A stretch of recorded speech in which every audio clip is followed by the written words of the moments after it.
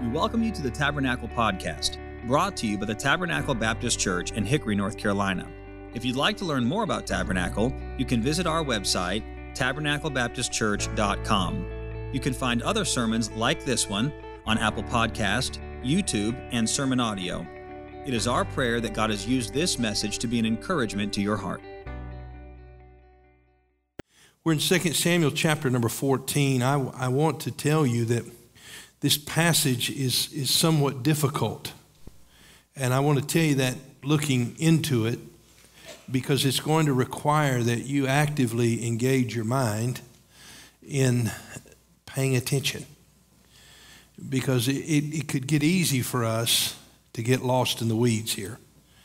And so I want to encourage you, if you're just new to us today, perhaps, we have been studying the life of David. So as we come to the next chapter, the next verse, that's where we're going. And so today we've come to 2 Samuel chapter 14. Just to give you a little bit of backdrop on this before we read the text, David is the king, and he committed a dreadful sin, the sin of adultery with a woman named Bathsheba. In an effort to cover that sin, he had her husband killed in battle. And God pronounced judgment. Nathan the prophet came to David and said to David, "Thou art the man." If you remember, Nathan told the story of the rich man who had a visitor come. And in order to feed that visitor, the traveler, as he's noted in that chapter, the rich man, instead of taking of the many flocks that he had, he took the poor man's one lamb. He only possessed one lamb, and he took that one lamb. When David heard that story, he reacted in anger, and he said, "That man will surely die." And then Nathan looked at David and said, "Thou art the man." And David was confronted with his sin. God put David's sin away, but he did tell him that the sword would not depart from his house. And as a result of his sin, the sword entered into his home. As we saw in chapter number 13, the dreadful story of Amnon, who was the eldest son of David. Amnon forced himself and assaulted his half-sister Tamar. Absalom, who was the brother of Tamar, in an act of revenge, had Amnon killed later, 2 years later to be exact. And now Amnon is on the run from David. He has left Israel and gone into the land of Geshur, where his grandfather on his mother's side was the king, and he's been there for 3 years when we come to chapter number 14. So let's begin reading here in verse number 1. Now Joab the son of Zeruiah perceived that the king's heart was toward Absalom. And Joab sent to Tekoa and fetched thence a wise woman, and said unto her, "I pray thee, feign thyself to be a mourner." In other words, pretend that you are in mourning. "And put on now mourning apparel, and anoint thyself with oil, but be as a woman that had long time mourned for the dead. And come to the king and speak on this manner to him." So Joab put words in her mouth. And when the woman of Tekoa spake to the king, she fell on her face to the ground and did obeisance and said, "Help, O king." And the king said unto her, "What aileth thee? What's the problem?" And she answered, "I am indeed a widow woman, and my husband is dead.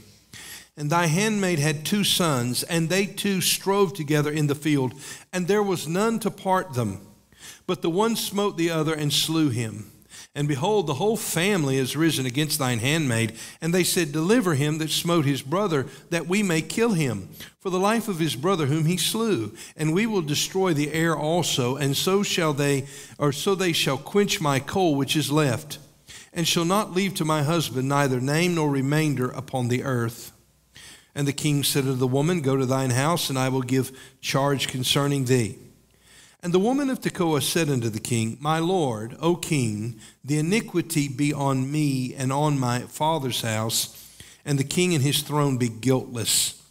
And the king said, Whosoever saith aught unto thee, bring him to me, and he shall not touch thee any more.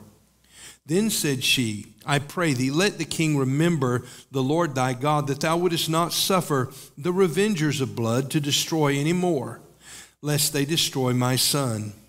And he said, As the Lord liveth, there shall not one hair of thy son fall to the earth. Then the woman said, Let thine handmaid, I pray thee, speak one word unto my lord the king. And he said, Say on. And the woman said, Wherefore then hast thou thought such a thing against the people of God? For the king doth speak this thing as one which is faulty. In that which the king doth not fetch home again is banished. For we must needs die, and are as water spilled on the ground, which cannot be gathered up again. Neither doth God respect any person, yet doth he devise means that his banished be not expelled from him.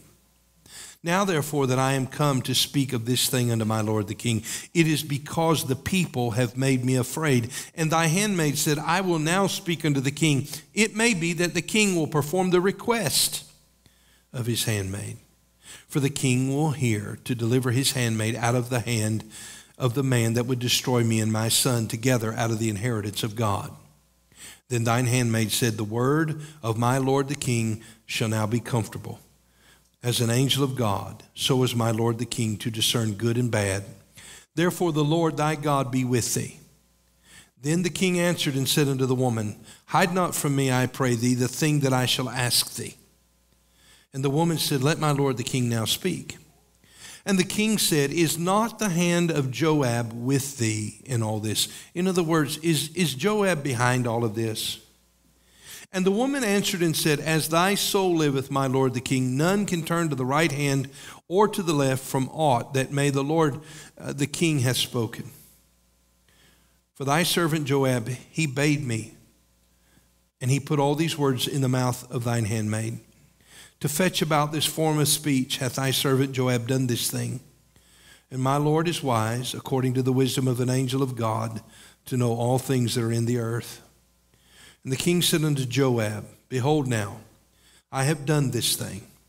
Go therefore, bring ye the young man Absalom again. And Joab fell to the ground on his face, and bowed himself, and thanked the king. And Joab said, Today thy servant knoweth that I have found grace in thy sight, my lord, O king, in that the king hath fulfilled the request of his servant. So Joab arose and went to Geshur, and brought Absalom to Jerusalem. And the king said, Let him return to his own house, and let him not see my face. So Absalom returned to his own house, and saw not the king's face. Now I want you to go back with me, if you would please, to the concluding statement in verse number 14. The woman, as she is reasoning with David, she says this.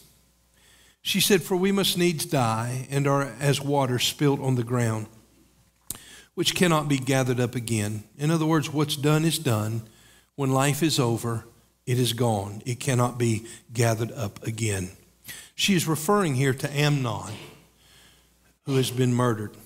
And David has been grieving for Amnon for 3 years. She said, There's nothing that can be done to bring him back. Then we note her words concerning Absalom. She says, Neither doth God respect any person, yet doth he devise means that his banished. The one who was banished was Absalom, the one who had murdered Amnon. He said, God devises means that his banished be not expelled from him. So what is her plea? What is her request?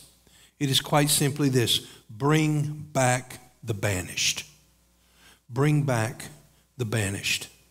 Now, the events of this chapter demonstrate for us how that sin divides and destroys families, how it severs relationships, how it destroys friendships, and how even this sin of unforgiveness and unrepentance, which is evident here in 2 Samuel 14, how it can hinder the fellowship that God's children enjoy with one another.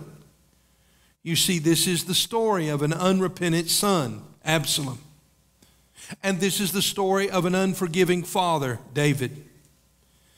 And so here we continue to see the effects of sin upon David's family. And we remember the words of Nathan, the sword shall never depart from thine house. And what sword has come in? Well, we saw the sword of vengeance in chapter 13. But in chapter 14, we see the sword of contention.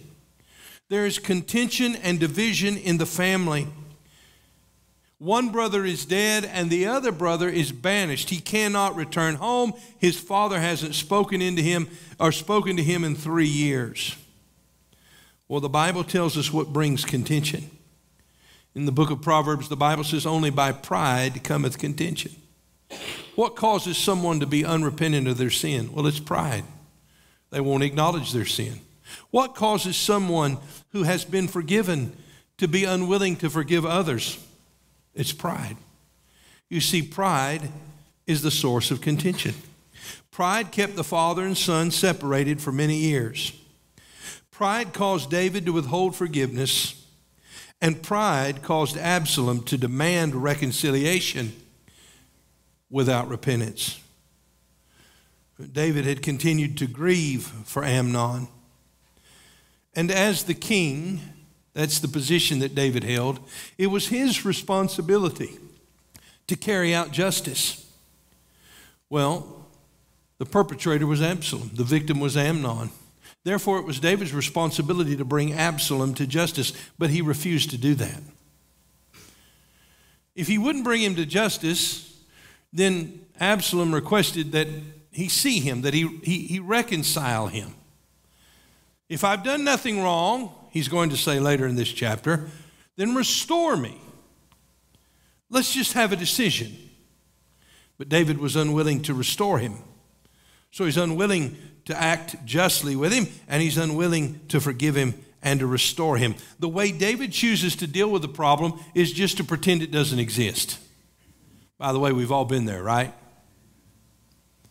Problems in our relationships, problems with our spouses, problems with our kids, problems of unforgiveness that continue to permeate. Though we pretend it's not there, it's there all along. It creates an unease. It creates a tension. And we just simply hope to avoid it. We refuse to deal with it. But that is not the way that God's children can resolve their sinful issues. And so Joab, the captain, who was a get-it-done man, gets concerned for the state of the kingdom. He recognizes that this rift in the family could cause a lot of trouble, not only for the family, but for the nation. And so Joab goes into action. He's appealing to David, who is a weakened king. Why is he weakened? He's weakened because of his sin. David refused to deal with Amnon and what Amnon did to Tamar because David was guilty of a similar sin.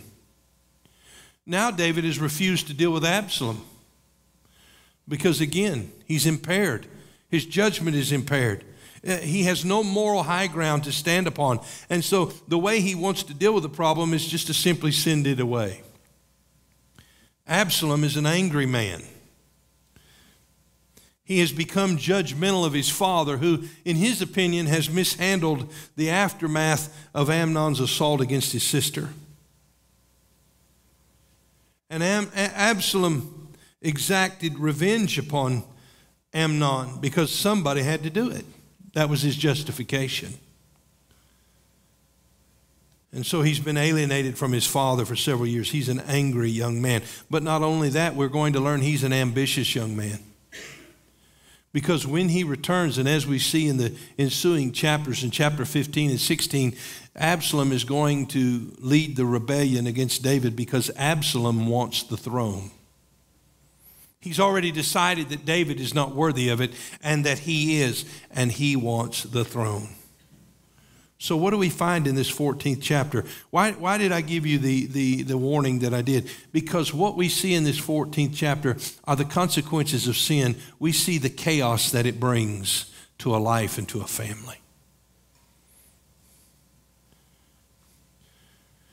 So as we come to this chapter, I want you to note some things with me, and I hope you'll write them down. That will help you to retain it. Number one, Joab's request. There's a request here. What is the request? The request is this: bring back the banished. We can't continue this way. We can't continue this way.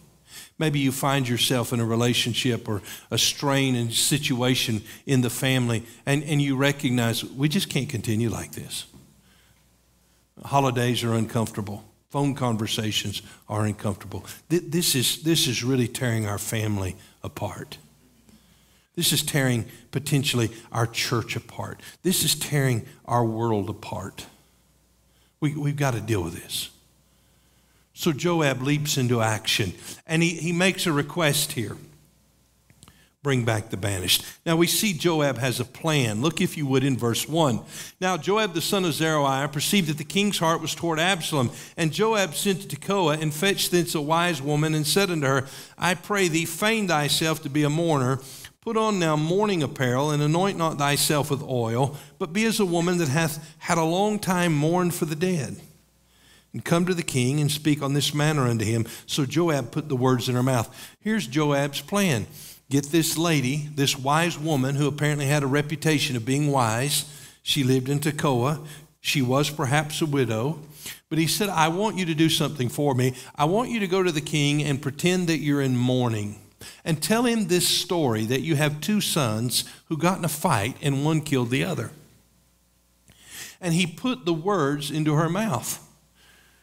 It seems like he went to great measures to hide maybe his own intent. But as we found out, he was not successful in hiding that. He went to great measures to have this woman come in and tell this story in such a way that he knew it would push the buttons and pull the strings in David's heart. I imagine that Joab saw what was unfolding. He saw the conflict that was potentially coming to a head between David and Absalom, and perhaps in his mind, this was an effort to head it off, to avoid it, and to bring some reconciliation. Well, that was the plan. And then we see the plea here. What is the request? Well, we begin reading in verse 4. And when the woman of Tekoa spake to the king, she fell on her face to the ground and did obeisance. She showed reverence to the king and said, Help, O king. And the king said unto her, What aileth thee? What's the trouble? What is it that you need? And she answered, I am indeed a widow woman, and my husband is dead. And thy handmaid had two sons, and they two strove together in the field, and there was none to part them, but one smote the other and slew him. So she says, I got two boys, they're out in the field, they got into an argument, they began to fight, and one killed the other. Well, David could relate because he had a son who killed a son. So immediately she has his attention. Perhaps Joab had tried to get his attention and had failed. But now this woman has his attention.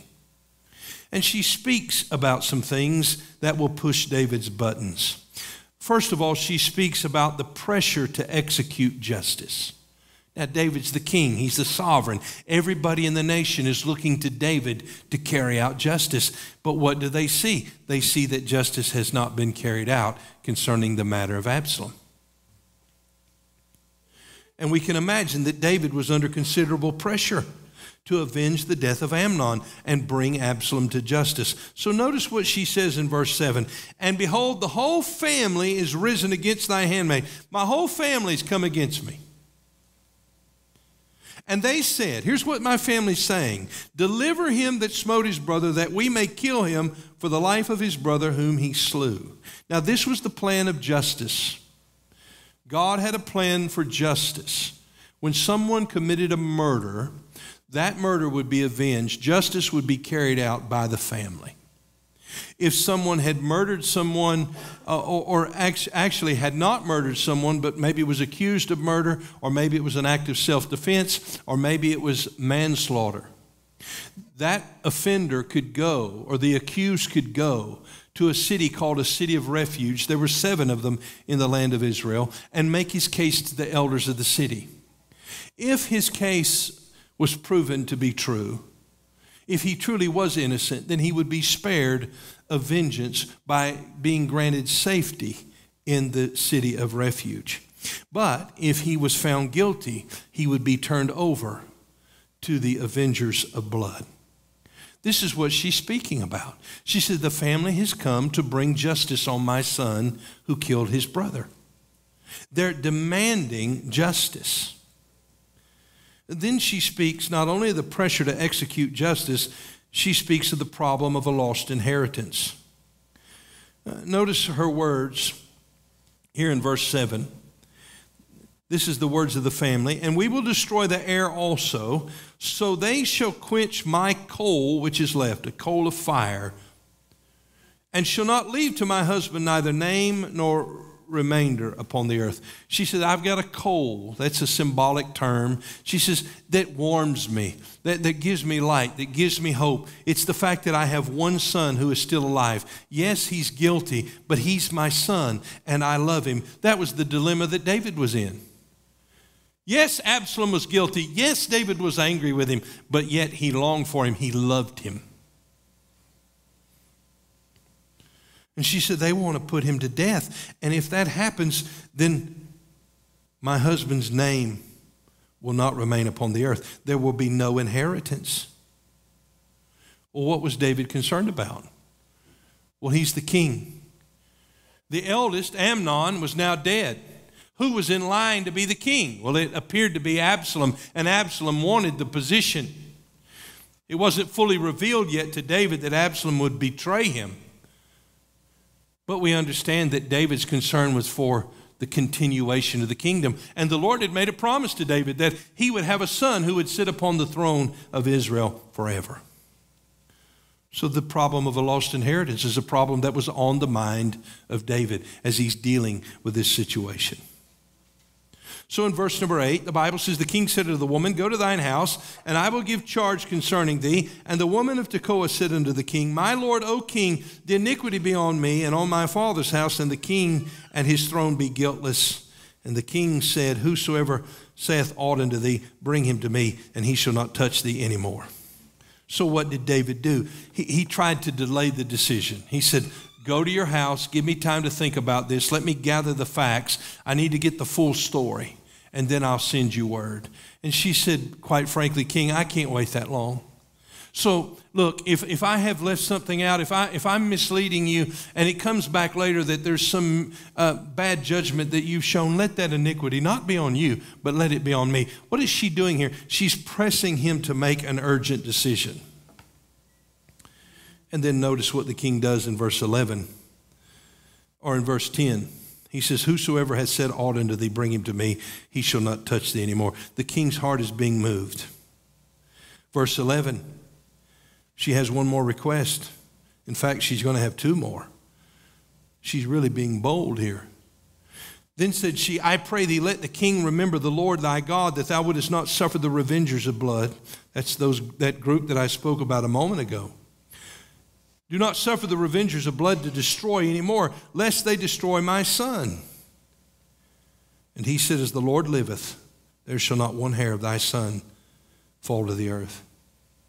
You see, the king made a promise of protection to this woman. He promised protection. Well, now what we're going to see happen is the woman is going to turn the tables. Because she just had David identify with her situation. And David's heart has gone out to her, and David's heart has gone out to the son, and David is willing to grant forgiveness to the son and allow the son to come back home to his mother and live without the fear that vengeance would be carried out upon him, to restore him. This is the judgment of David. But now notice what happens in verse 12. Then the woman said, let thine handmaid, I pray thee, speak one word unto my lord the king. And he said, say on. And the woman said, wherefore then hast thou thought such a thing against the people of God? For the king doth speak this thing as one which is faulty, in that the king doth not fetch again, or fetch home again his banished. You're willing to let my banished come home, but you're not willing to allow your banished to come home. That's what she's saying to him. Then she appeals to him in verse 14. For we must needs die and are as water spilled on the ground, which cannot be gathered up again. There's nothing you can do to bring Amnon back. But there is something you can do to bring Absalom back. Look at the conclusion of verse 14. Neither doth God respect any person, yet doth he devise means that his banished be not expelled from him. What a great statement. In Genesis chapter number 3, Adam and Eve were in the Garden of Eden. And though God had told them, do not eat of the fruit of the garden, or the fruit of the tree of the knowledge of good and evil, what did they do? They chose to sin against God. And immediately, the Bible says their eyes were open. They knew that they were naked. They heard the voice of God coming to them in the cool of the day. And what did they do? They ran and they hid from God. They sinned against God.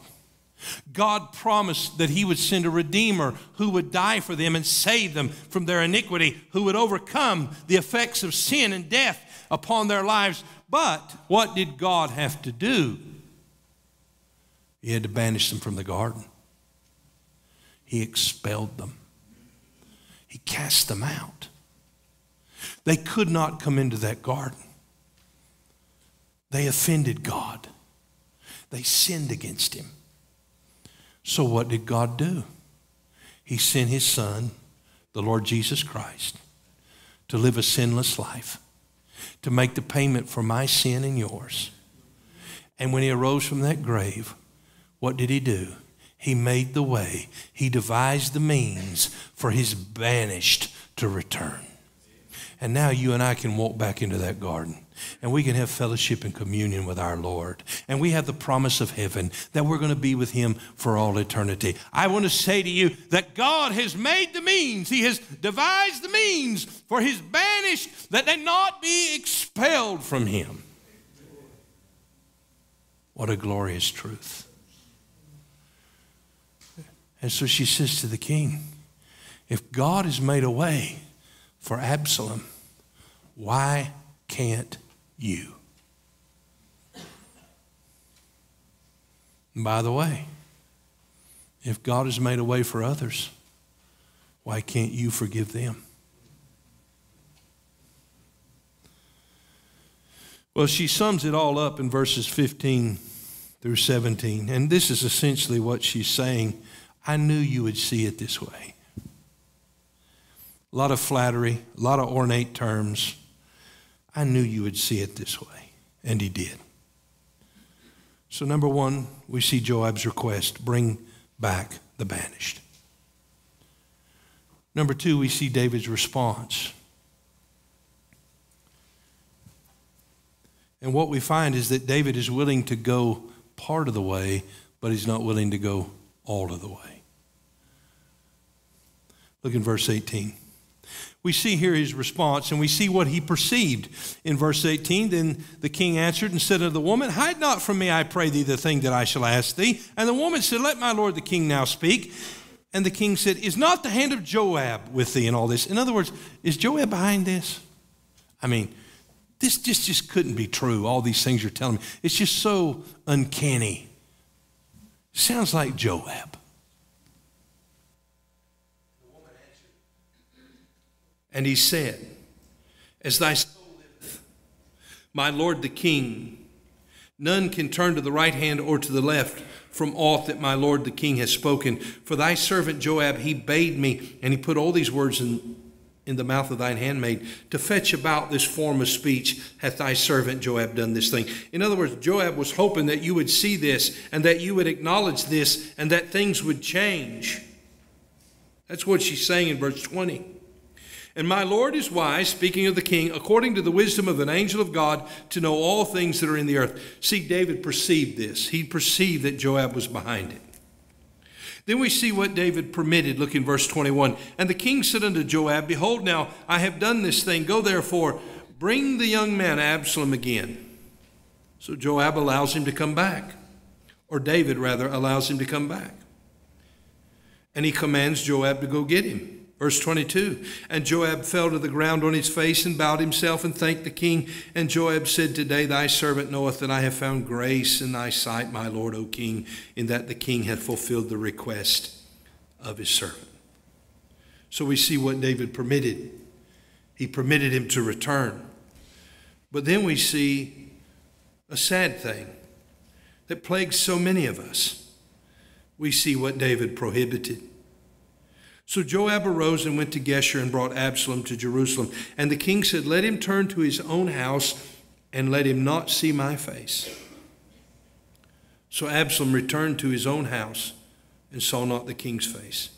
You see, if we cannot see the king's face, that means we do not have the king's favor. It means that we do not enjoy the king's fellowship if we cannot see the king's face. I'm glad that when God brought us back, he didn't bring us back and keep us at a distance. He brought us in close. He loves us. He accepts us. He receives us as sons. He deals with us according to our sins. But he has made us just and righteous. And we have access into the Holy of Holies through the blood of Jesus Christ. We can come to him at any time. Our sin he has cast behind his back. He has removed it as far as the east is from the west. He's buried it in the sea of his forgetfulness. He's not holding a grudge against us. But David said, I'll tell you what, you can bring him home, but I don't want to see him. That's the attitude sometimes that we develop, isn't it? Will you forgive me? Yes, I'll forgive you, but not really. Don't come around my house. Oh, there he is in the grocery aisle. I'll go the other way. I'll avoid him. That was his response. You see, David is unwilling to forgive. Are you unwilling to forgive? May God help us. Lastly, we see Absalom's return. In David's response, we saw that he was unwilling to forgive. In Absalom's return, we see that he was unwilling to repent. You see, the problem is we couldn't get David and Absalom together. That was Joab's problem because neither one of them would humble themselves. Pride was the problem, right? David said, I'm not going to forgive him for what he did. Absalom said, I didn't do anything wrong. You know people who think that way. In fact, the truth is you think that way at times, don't you? I think that way at times. And because of our pride, we're unwilling to humble ourselves. Well, notice Absalom's return. He received the praise of the people. Look in verse 25. But in all Israel, there was none to be so much praised as Absalom for his beauty. That's the world we live in. Beautiful people. Beauty is praise. Beauty is a thing to be obtained, we think. That's the snare of this world. From the sole of his foot even to the crown of his head, there was no blemish in him. And when he polled his head, for it was at every year's end that he polled it, because the hair was heavy on him, therefore he polled it. He weighed the hair of his head at 200 shekels after the king's weight. And unto Absalom there were born 3 sons and 1 daughter, whose name was Tamar. He named that girl after his sister. She was a woman of a fair countenance. She was a beautiful girl. I mean, here's this handsome fella with a head full of hair that he cut once a year, and he weighed it. It was long, it was thick, it was beautiful to be seen.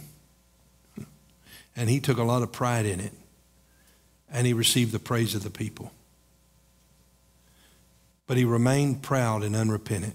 Look in verse 28. So Absalom dwelt 2 full years in Jerusalem, and he saw not the king's face. My dad won't have me in. He won't restore me. He won't receive me.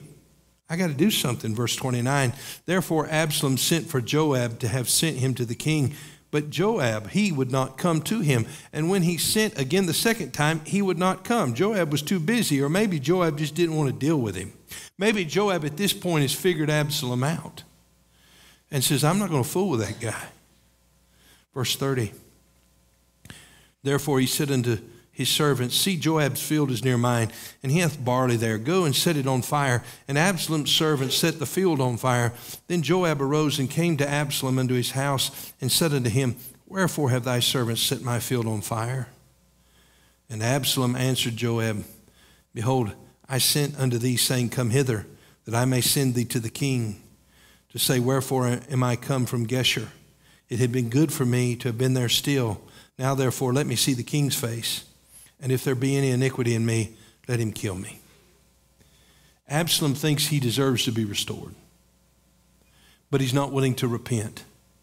And so he's aggravated and he feels offended. Have you ever been there? You're aggravated with somebody. They've offended you. And they don't seem to realize it. So what do? You want to get their attention. A harsh word, a slammed door, a shaking fist, an evil look. The silent treatment. What are you doing? You're setting their barley field on fire. You're showing your immaturity. You're showing your pride. You want attention. And that's what Absalom did. And so in verse 33, the Bible said, so Joab came to the king and told him.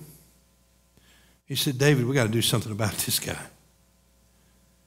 So when he, that's David, called for Absalom, Absalom, came to the king and bowed himself on his face to the ground before the king. And the king kissed Absalom. And thus the chapter ends.